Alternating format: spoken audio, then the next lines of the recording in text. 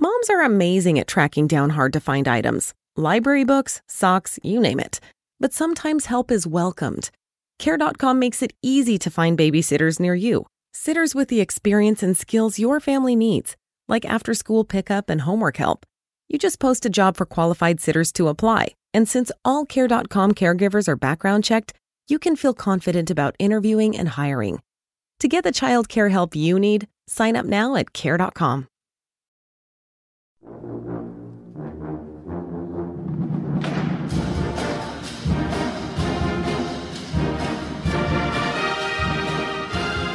Hello again, everybody, and welcome into Gamecock Central Radio. Emerson Phillips with Chris Clark to give you a recruiting update today. And Chris, we're going to talk numbers for the 2017 class today. And I'm curious to know how many Gamecocks will sign in 2017, who is committed to this point, and who are the Gamecocks still working on. Recruiting is year-round, Chris, obviously, and just trying to get a better handle on what the plan for this Muschamp staff is going to be. When you look at the roster, there's a lot of holes to be filled. They need to upgrade a lot of positions. They need to restock some positions. There's some positions on the team where the coaching staff looks at it and probably feels, pretty good. For instance, the tight end position has a couple guys, Hayden Hurst, Casey Crosby. Then they've got Kyle Markway and Jacob August, and they've got two that they really like from Will Muschamp's initial recruiting class too. So that'll give them 6 guys on the roster this preseason, and all 6 would be projected to be back next year too. So they've got one in 2017 and will register that's committed to arrive next summer. So, there's certain positions like that they feel good about. But then on the other hand, there's some where they wouldn't feel confident. The secondary, of course, would be one of those where right now USC only has 9 guys projected to return in the 2017 season off the roster, and that number could certainly be lower, and they really need to upgrade the talent. So there's not, a hard and fast number that we could attach to the entire class in terms of, okay, they'll sign 23 guys or 24, however many. But we do have a pretty decent idea about some of the positional numbers. 1 quarterback, couple running backs, 3 or 4 receivers, a tight end, 4 offensive linemen, 4 linebackers, 6 defensive backs, a handful of defensive linemen. Those are probably the numbers that you could look for in this class.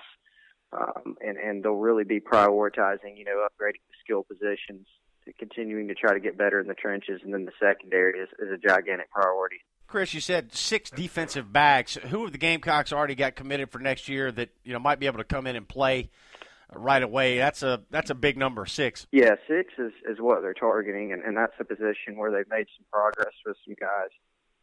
But there's several targets that are still on the board, and several guys that are big-time targets that are being recruited by a lot of different programs. And so anytime you have that, the competition's going to be stiff, and those are guys that, sometimes they're going to wait until later in the process. So, really the only guy that they've got from the previous class that's in the fold is Jamarcus King. That's the one guy that you could point to that's going to be able to help immediately from the 2016 class. He's projected, to enroll in May. At the end of May, and that'll allow them to go through part of the off-season program and get in and really contribute. There's nobody in the 2017 class, the one they're working on right now. There's nobody committed right now, but they got several guys on the board. A lot of 4-star kids, A.J. Terrell, Jemias Williams out of Georgia, Yusuf Corker's another talented guy out of Georgia with a nice offer list that they're in the lead for right now.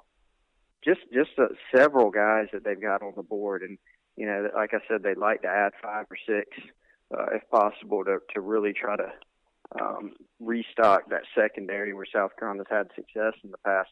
They just don't have enough players there right now or enough talent. Talking Gamecock football, recruiting, taking a look ahead to 2017. Chris Clark and Emerson Phillips here on Gamecock Central Radio. You can download the Gamecock Central Radio app on the App Store and on Google Play to subscribe to the podcast. Search for Gamecock Central Radio on iTunes, SoundCloud, and other popular services, or just visit radio.gamecockcentral.com. Chris, the Gamecocks have 3 offensive linemen already committed for 2017. Tell us about them. Yeah, a couple of South Carolina products on that list. One of them is Summy Carlay from the Upstate, and he's a really interesting prospect. He started his high school career as a tight end, then he was moved over to the offensive line, put on a good bit of weight. He's a pretty athletic kid. He's someone who's aggressive. He's a smart kid, a really bright kid, and someone that South Carolina feels like has a lot of upside. He's someone that, really picked up his first major offer from South Carolina. He was sort of thought of as a smaller school guy initially, but he's really sort of come on and grown into his body and sort of developed, and they feel like he's a guy that they could bring in and really try to develop and make him into something. Dennis Daly out of Ridgeview is the other one. Now, he was placed a couple of cycles ago by South Carolina at junior college at Georgia Military, so he's a junior college kid now who's gotten bigger and stronger and, probably is versatile enough to play tackle or guard. May end up being a tackle for South Carolina, but a big kid who can get into space and moves pretty well. Eric Douglas is the other one out of Mallard Creek in Charlotte. Really good program, one of the best in the country. Will Muschamp coached DJ Humphreys, recruited DJ Humphreys to Florida. He was, a high NFL draft pick there out of Florida, and so there's some familiarity. And then Sean Elliott being held over. Douglas picked up his first offer from South Carolina last summer at camp and committed not too long ago after the coaching change. His teammate is T.J. Moore, a four-star offensive lineman, who's a big priority for this recruiting class for South Carolina. It's possible that South Carolina stands pat with four offensive linemen in this class if they can land T.J. Moore, and he'll be on campus this weekend along with Douglas for a visit, for sort of a social gathering for several of the top targets. So if they can get T.J. Moore, they give them four, and four that they'd feel pretty good about. It's possible they could take another one if it's a really good one, say another junior college player or another really good high school player, but they'd probably be happy with that group if they can land T.J. Moore and finish out that class. Chris, Muschamp and this new staff have been incredibly active recruiting in-state players. And I wanted to get you to give us an update on 3 in-state prospects, kids that are moving into their senior years of high school. Xavier Thomas is the defensive end from Wilson. Jay Urich, Wes Mitchell reported here on Gamecock Central last week that he had picked up an offer from South Carolina. He's the quarterback from Wren.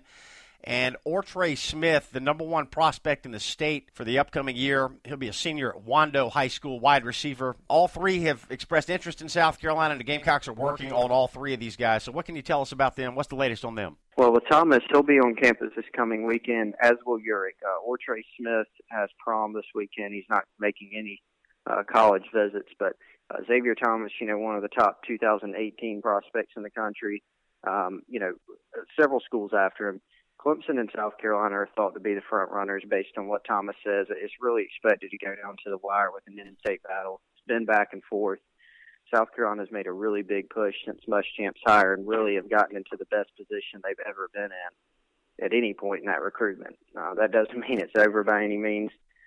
Clemson countered recently with a spring game visit for Thomas, but USC will counter that by getting him back on campus this weekend. And I think really that's sort of how this one's going to go, back and forth. And Thomas has really enjoyed all the visits he's taken. He's been pretty impressed. And boy, as you can imagine, with all the attention that's been shown and the prioritization of all these programs, even Florida State and Ohio State, some other schools have been in there and really impressed him. So it'll probably be back and forth. Urich is a guy who can throw the ball pretty well, is a pretty good athlete for his size. And I think, South Carolina feels like he's a guy they can bring in, will be really good in the locker room, and is someone who's not going to be early impact like a McElwain or a Jake Bentley, but is someone they can bring along and develop and see what they have later in his career. Ortre Smith, South Carolina has been in good position, but now the caveat is Clemson is ramping up its pursuit. His mother attended Clemson. Clemson is a school that, has been one that Ortre and his family have had their eyes on too. Now, it's helped South Carolina that Clemson has not pursued as much. South Carolina's made them a big priority. That'll be a card that they can continue to play during the recruiting process. But now that Clemson has amped up its pursuit, it'll become a more interesting battle. And certainly, could Clemson prove tough to beat in the end, given all the ties and the success that they've had with skill position players lately? Sure, that's fair to say, but wouldn't count out South Carolina. They've done a really good job with them. Will Muschamp's personally recruiting. So they've got some things going for them, too, and it'll be an interesting battle. It just got more interesting given the direction this one's taken. Bailey Hart is walking on at South Carolina, and apparently Ortre Smith and Hart have a good relationship.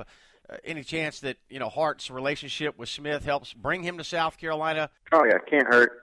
It certainly that's a move that, just another card that South Carolina can play. I fully think that Ortre will make his own decision, and even with, his mother's ties to Clemson, I think that's the case too. I think she wants him to make his own decision. I think he will.